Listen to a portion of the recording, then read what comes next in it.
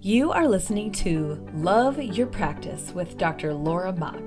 I'm a general dentist, a practice owner, and a certified life coach. I teach women who own dental practices to lead with intention and literally fall in love with their businesses. Keep listening and you will see how learning to love your practice turns into loving your life too. Hello, welcome to my podcast. I'm Dr. Laura Mock. And today I'm here to introduce to you my next episode, wherein I interviewed the fascinating dental hygienist, Christine Curtis. Now, to give you a little bit of backstory, Christine and I met in a course for dental speakers, and I was fascinated because she, like me, has studied the brain and kind of like what our human brains do as organs. And we're both from dentistry, but interestingly, as a hygienist, she has a fresh perspective, a new way of looking at what happens with our brain as we dentist, if that makes sense. And she told me what I would refer to as a cautionary tale, basically, of how she was in some ways mistreated by an employer who had her in her employ for, it was over a decade. I can't remember how many years it was, but together, we looked at what might have been happening in that dentist's brain just to help us understand. And I just think that you guys will really get a lot out of this episode as far as recognizing any thought patterns that are hurting us in our leadership.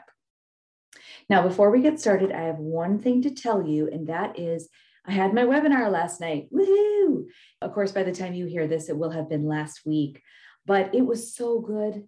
And so if you missed it, I want you to know it is not too late for you to listen to the webinar. And if you want a code, if you want a link to the webinar, you can text in one word, no spaces, love your practice to the number 22828.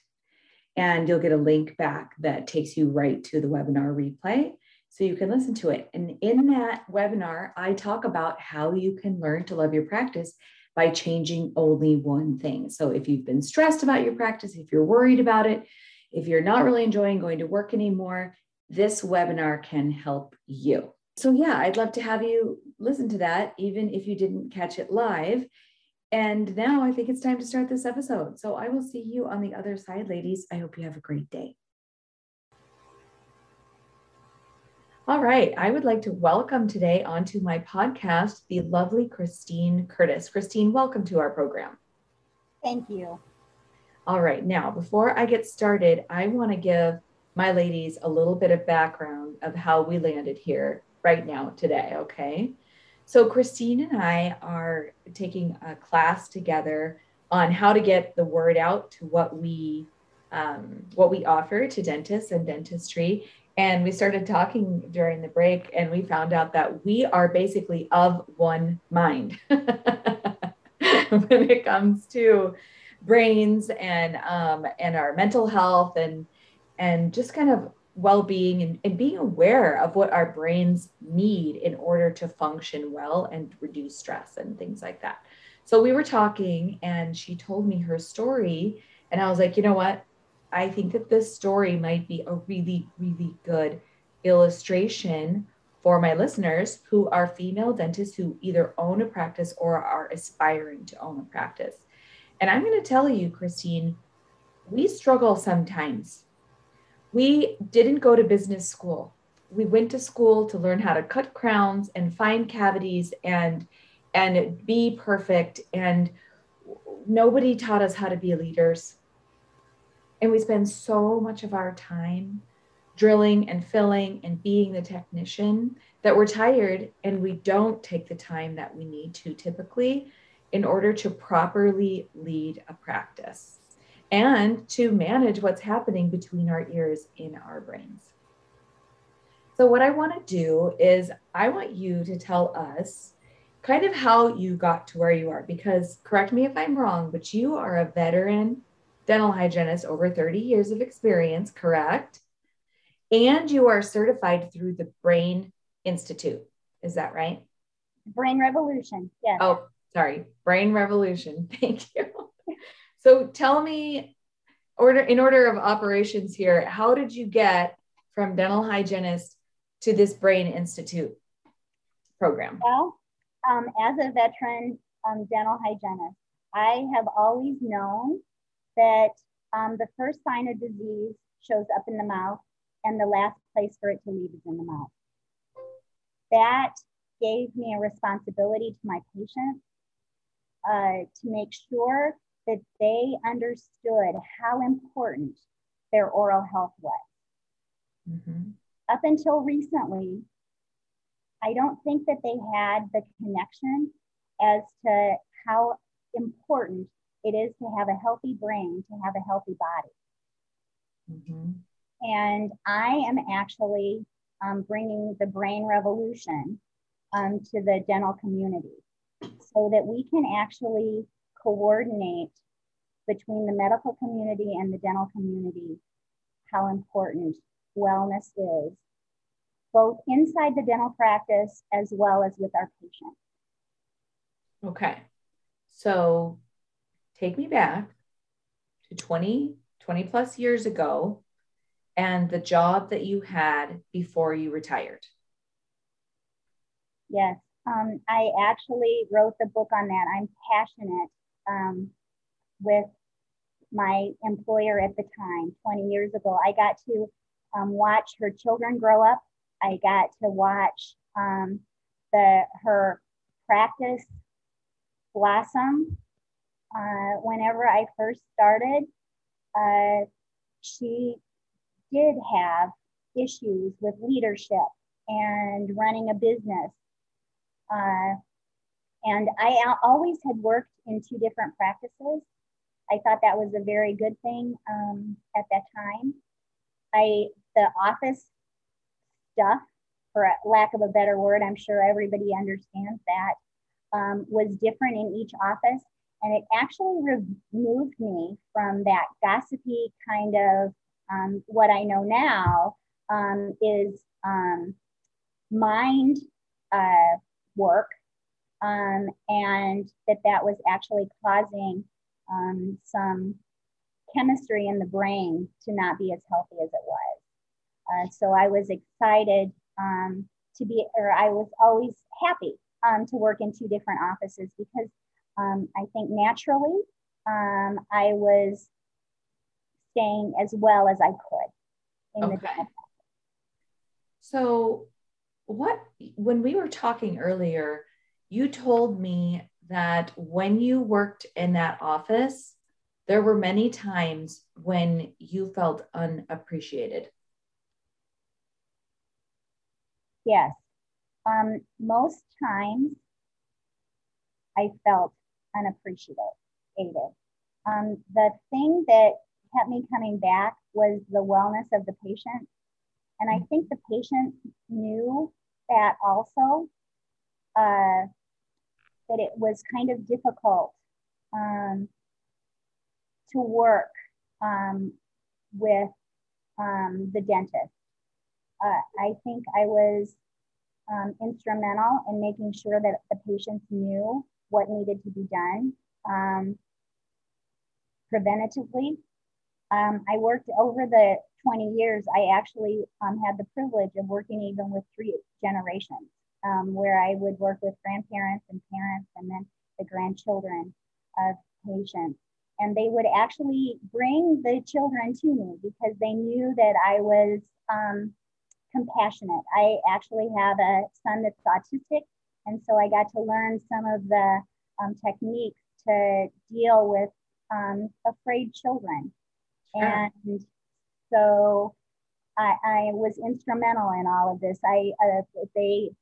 People talked to me about, oh yeah, Chris said, they would talk to me or talk about me at the dinner table, and they would actually debate whether I was a good hygienist or if I wasn't a good hygienist, or if I told one of them how to brush and how to floss, and they would actually talk about me outside of the office. And that made me very proud because I think as a hygienist, it's very difficult to talk to people the same thing every 6 months, every time that you see them, to reinforce what we do. Yeah. It's important to do that. I think my patients were very well informed. In fact, my husband. Wait, I want to pause you. I want to hear from you an example of what made you feel unappreciated. I am sure that you were a great hygienist. There's no doubt in my mind about that. I don't need any more evidence of that. I want to know what made you feel unappreciated, because my ladies who listen to this podcast, they are trying to be leaders and nobody told them how. I have a perfect example of that. I believe as a hygienist, that every patient needs to be perio-charted every time. The standard of care for that, or the insurance, requires an annual perio-charting. That is what the dentist wanted me to do once a year. Mm-hmm. That did not teach my patients what I needed to do. What I did was I actually chose to perio-chart them every time. When I ran over, the dentist actually said, I think you can cut corners here. I had shared with you earlier about pay. Let's hear about that. What happened with your pay? I went 5 years without a raise. Mm-hmm. And I had accepted the job at a lower rate, just simply because it was on my way to the other job. It was close to home. Mm-hmm. And by doing that, it devalued what I did. And it allowed the dentist to not give me a raise. It also allowed her to not raise fees and to not stay in accordance with what was standard, usual and customary fees. And we're not usual and customary. We need to stand above the rest, and we need to charge accordingly for our services. What happened with your vacation pay? My vacation pay, or getting paid on vacation. If it was inconvenient, well, I can tell a story about this. What would happen is on payday, she would actually have us wait to have our checks written out after we were done with patients on a late night. Whenever we were there until 8:30, we would actually have to wait 30 more minutes before going home to have her write out our checks. We, as a group, because she treated all of her employees the same way, we decided we were going to wait until the next Monday to get paid. So that would give her a few days to be able to write the checks out, and we would just pick them up on Monday morning. What ended up happening is she ended up writing the checks on Monday morning at the same time, and we had to wait before we went home on Monday morning.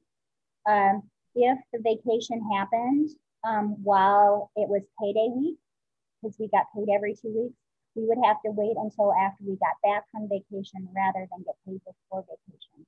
And we allowed this to happen. And that's unfair. That's unfair to everyone. It was unfair to her because she had that running, hanging over her head. And it was unfair to us to not be paid on time. Yeah. So that was not good leadership, as you say. Yeah.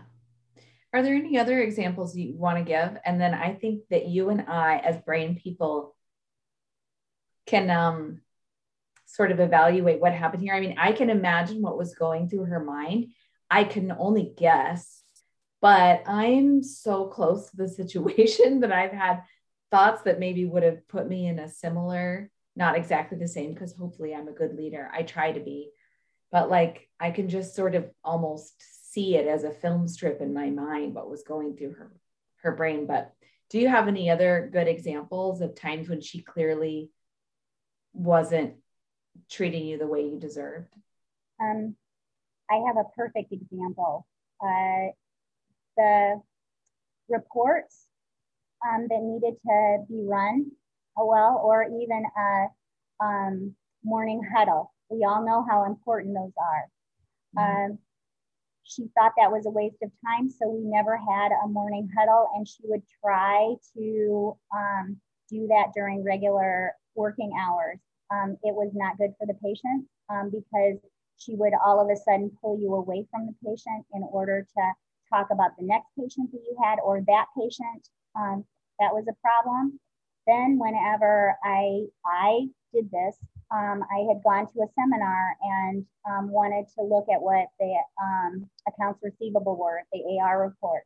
I pulled that AR report and I asked her what she thought that was, because as we know, an AR report, we should have, I don't know about, you're going to have to help me with that. It should be about 20% of the annual income. Isn't that what that is? Oh, I don't know what the standard number is. I don't know exactly what it is. We collect before people make their appointments, so right. We don't really have an AR. But we actually looked at that, and then she goes, oh, I'm sure that my accounts receivable are very, very high. They probably are about $20,000. They were at $200,000 for accounts receivable. Oh. And we had a profit sharing.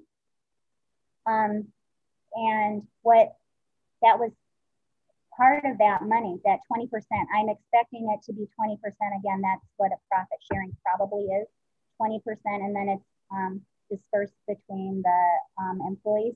Again, don't quote me on that, but I think that's how that should work. And that's one way to have it work. But that 20% of that $200,000 was my money. Okay, so 20% of what though? How did the profit sharing work? 20% of the profit at the end of the year. Okay. Were split among the employees. And at one time you had 3 employees, or one time you had 4 employees. Mm-hmm. And I know some years the profit was better than others, and some years it was not. But I know that the accounts receivable needed to be collected and should have gone into that profit sharing. Sure. Okay. Well, those are some really pretty good examples. I really like the one where she waited to pay you until after vacation, because I think that one might be a really good one to look at as far as like, what in the world was going through her mind? Because I'm just kind of thinking about it now. On one hand, I will say, not that I'm not saying what she did was right. I just can totally understand how it could happen. Because, how do I say this? When I go to work, sometimes my brain convinces me that I have too much to do. And so what I'll do is I'll do the work that either someone is standing right in front of me asking me to do, like they're in the appointment book, right? So they're in the chair, they're waiting for me to numb them. Or I'll do the more pleasant things, or the things that make me money, but not necessarily the things where I'm, giving the money out to somebody else, and all of a sudden I'll be like, oh my gosh, it's been 6 weeks since I've paid the bills. I think I should probably do that, and then I'll sit down with my piles of paper. And I get into this habit of saying, well, I'm too busy to do that. Or, oh yeah, that's going to cost money. I'll do that later. And so I can kind of see what might have been going through her mind when she waited to pay you. But also, my employees are my greatest asset. And Marion Dental, my practice, is nothing without them, because I can only do so much in one day. And I am completely dependent on them to represent and treat under my license and in the way that I would have them do it. And the way that I The way that I make this transaction for that work that they do is to pay them and to pay them well. That's what they do, right? They're professionals, they're amazing, emotionally mature women, and they need to be able to know when they're getting paid, or they're going to have to go find another job because they have obligations for that money, right? But now that we understand a little bit more about what brains do, I'm just wondering if you and I could both take a gander, or a guess, at what was going through her mind when she would wait to pay you until after vacation. Have you thought about that now that you've studied the brain? Actually, no. um, I was so hurt at that time. I can only tell you what went through my brain. Well, what went through your brain? That was what it was. It was hurt. And it was anger. I was angry because I don't think she thought how important that small amount of money was. Yeah. And it was a small amount of money compared to how other professionals were paid. And it made me angry that I had to have 2 jobs in order to support that, so that I could take care of the patients the way that they needed to do that. I can't imagine what was going on in her brain, except after hearing you, and I understand about overwhelm.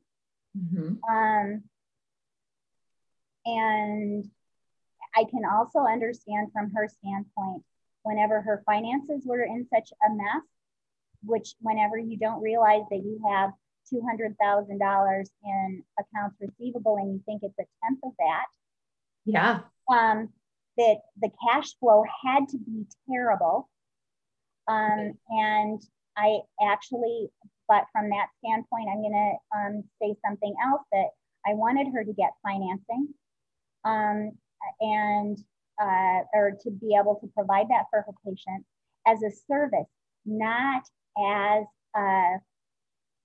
not being able to pay for treatment. And that, again, what she looked at patient financing for, is that you should not ask patients to pay for something that you don't think they can afford. And I think it was a controlling thing. Maybe her brain was controlling. We both know that the brain's job is for survival. And perhaps from that standpoint, she was afraid, and the brain told her, do not do this. Maybe something terrible is going to happen if you use that money before you go on vacation, or you won't be able to use that money on vacation, or something like that. Maybe that's what you were looking for. I mean, I wasn't looking for anything specific. I just, like, when I think about how that might have happened to me, not that I've done that, just so all my listeners know, I have always paid my ladies on time. So going back to how brains work, brains are an organ.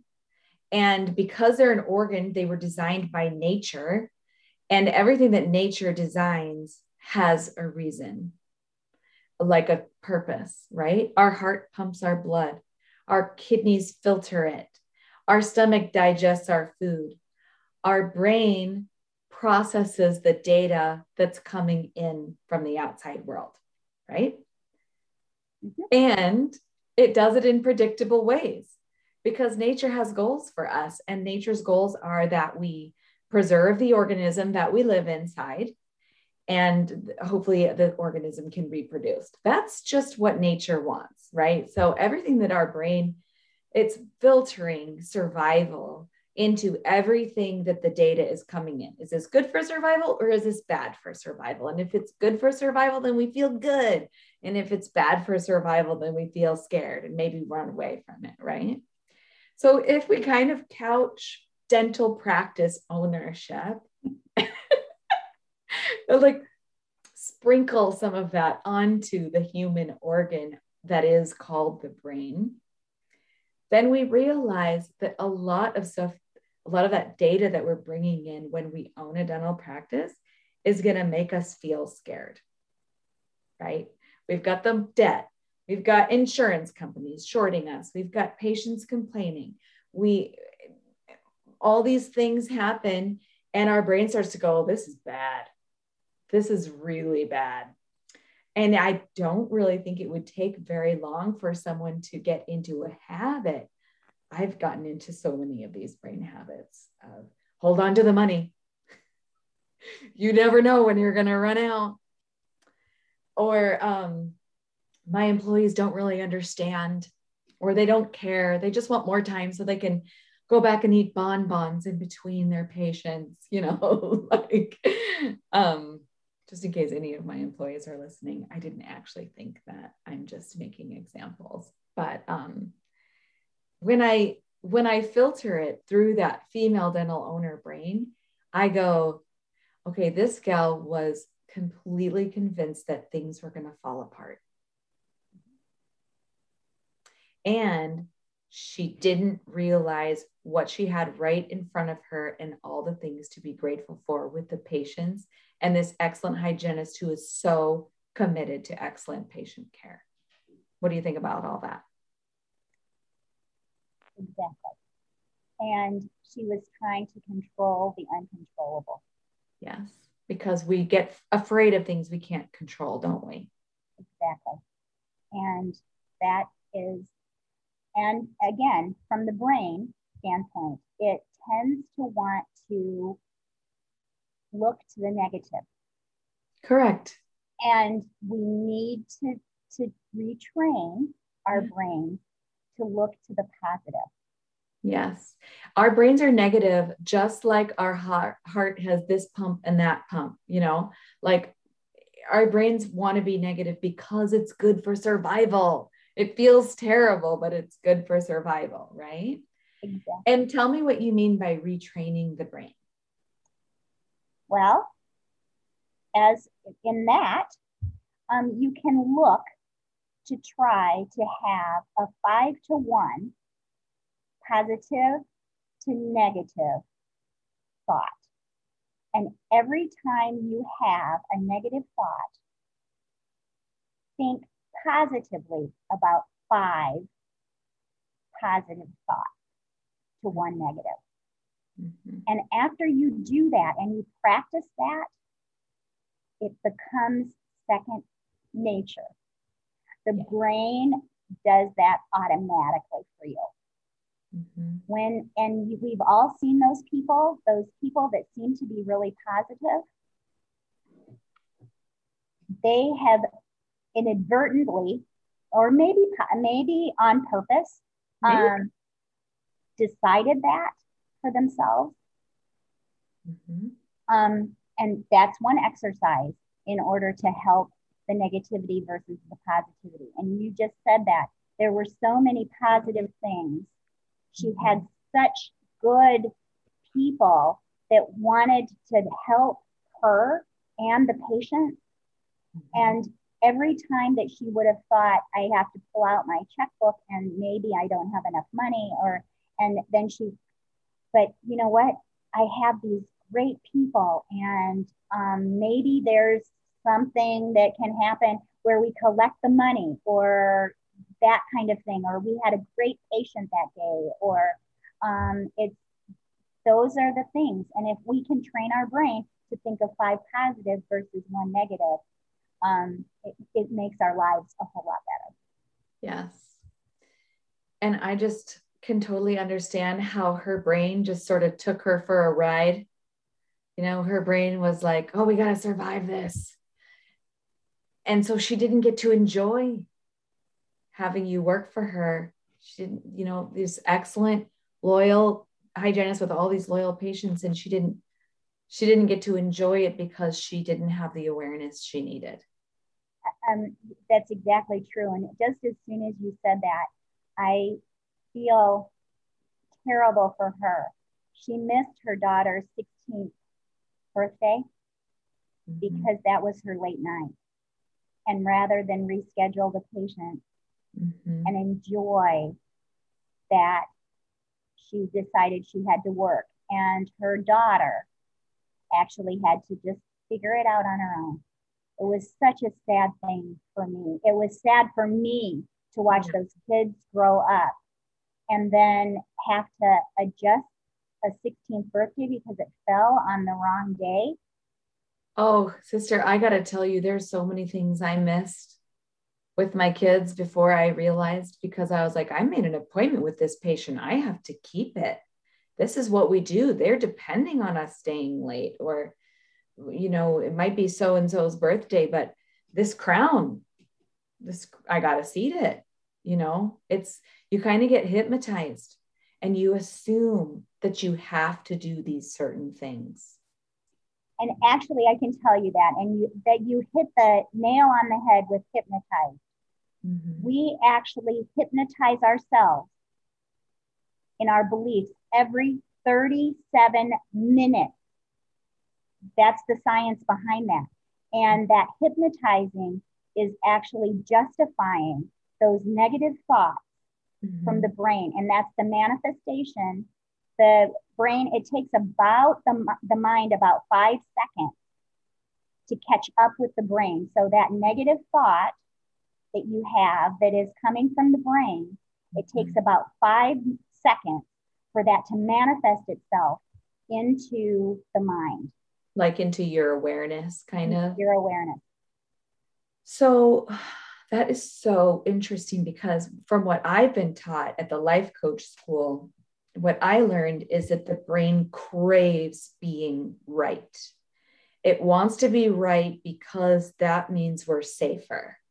And when we might be wrong, then that's vulnerable. It's like showing our soft underbelly to the world, right? We're Smog the dragon, and so everybody can see the weak spot underneath here. And so what the brain does is it looks for evidence that we're correct. And so if we start going down a track, like a train track of negative thoughts about our employees or our dental practice, our brain's just going to keep on going down that unless we do some coaching or some awareness and we move ourselves over to whatever track we choose. Because we can actually choose a new thing to think about our practice. You watched me do it about hers. If I owned that practice, I might have, and I had a life coach, I might have been able to switch from the wolf is at the door and we're almost out of money to how can I earn more money today? Or who can I help today so that I can make sure I can pay my bills? Or what do I have here to be grateful for? And I'm just asking myself, asking my brain these different questions to get me off of the negative track and back to a new habit. And that takes persistence and understanding. That is one of the questions that you always have to ask yourself is it true? Because the brain will lie to you in order to be right. Mm-hmm. There is a coaching tool that we use in our mastermind, and it's an exercise where we separate out the facts of the situation from our thoughts about the fact. So the facts of the situation are data points that everyone in the world would agree with, and you have to leave them neutral. So you take any situation and you describe it in words that you could say in a court of law, or that a fly on the wall would say. She sat down and she said these words, I'm quitting. Okay. Whereas my thoughts about that situation might be, my hygienist came in and she told me she hates working here and she's leaving me, or, like there's a whole lot more superlatives and qualifiers and descriptions when we get to the thought. And that what we do then when we separate those two things is it helps us see what's firm and immovable and what's optional. Like you can change how you think about a certain situation. Okay. And I watched you do it when we were talking today, because you started thinking about what was happening in your boss's mind more than you ever had before. And it changed how you felt. Right? Exactly. Yeah. because all of a sudden you felt more sorry for her than you had felt before. Mm-hmm. It kind of sucks for her that she had to get taken on that ride by her brain, right? And she's continuing to do that. And that's the sad part. Yeah. So if I were a dentist and I was convinced that my employees were getting more than they deserved and that they were just killing the practice profitability, and I came to you because you were trained in the Brain Institute. Did I say it right? Mm-hmm. Yeah. Okay. Brain Revolution. But yeah, that's Brain Revolution. What would you tell me? Let's look at the facts. Mm-hmm. Okay. Let's pull those reports. Mm-hmm. Let's work. If it's a money issue, let's start with the accounts receivable report and see what's going on with it. Mm-hmm. We have so many good resources to help with collection of money. People don't like to, and this is from the brain standpoint, people don't like to owe you money. Some of the people don't even know that they owe you money. If we're having money issues, we need to look at what our part of that is.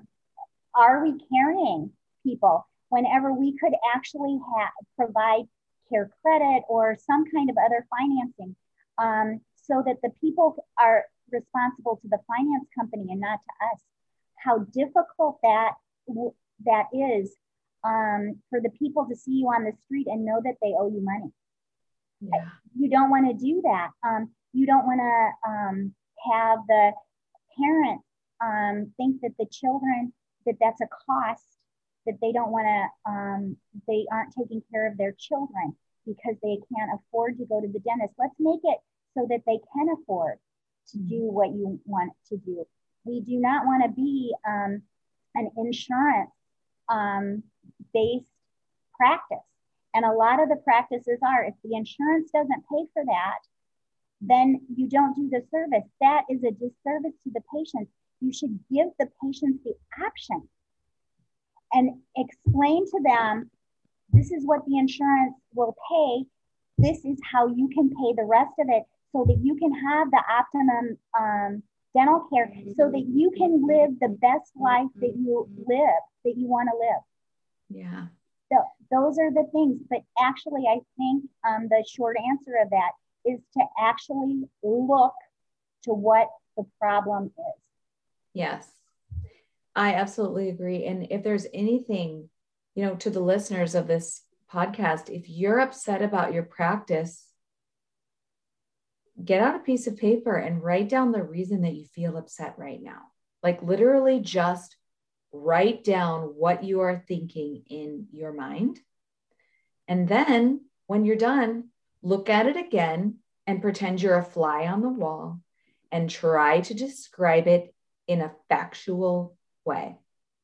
It neutralizes it and it helps you see that you have options. I love that. So what are you trying to do now? Like you are entering into the speaker's world, right? What are you trying to accomplish? How can you help me help my listeners? I actually want to train dental offices to actually use these techniques to train their brains, and then practice those techniques. And then I want them to be able to teach their patients to use those techniques in order for all of us to live the best lives that we can. And I believe that just as disease starts in the mouth and ends in the mouth, brain health can start in the dental office and end in the dental office. That's cool. I have to say, since I am a life coach and a dentist, I do find myself using that sometimes, and it's quite handy. So this might be something that can help my listeners. For example, when I can tell someone's really nervous, I'll say, the nervousness comes from what you're thinking. And you could think to yourself, I trust Dr. Laura and I know she's gentle. It's going to be okay. And then they'll kind of nod their heads and I'll see them do a little breath of relief. You know, how do people find out more information? Did you say you wrote a book? I did. It's called Your Dream Dental Practice, Happy Patients, Fewer Hours, Easier Life. Okay. It's available on Amazon as an ebook, but I would be more than happy to have to send a free copy to anybody that would like that.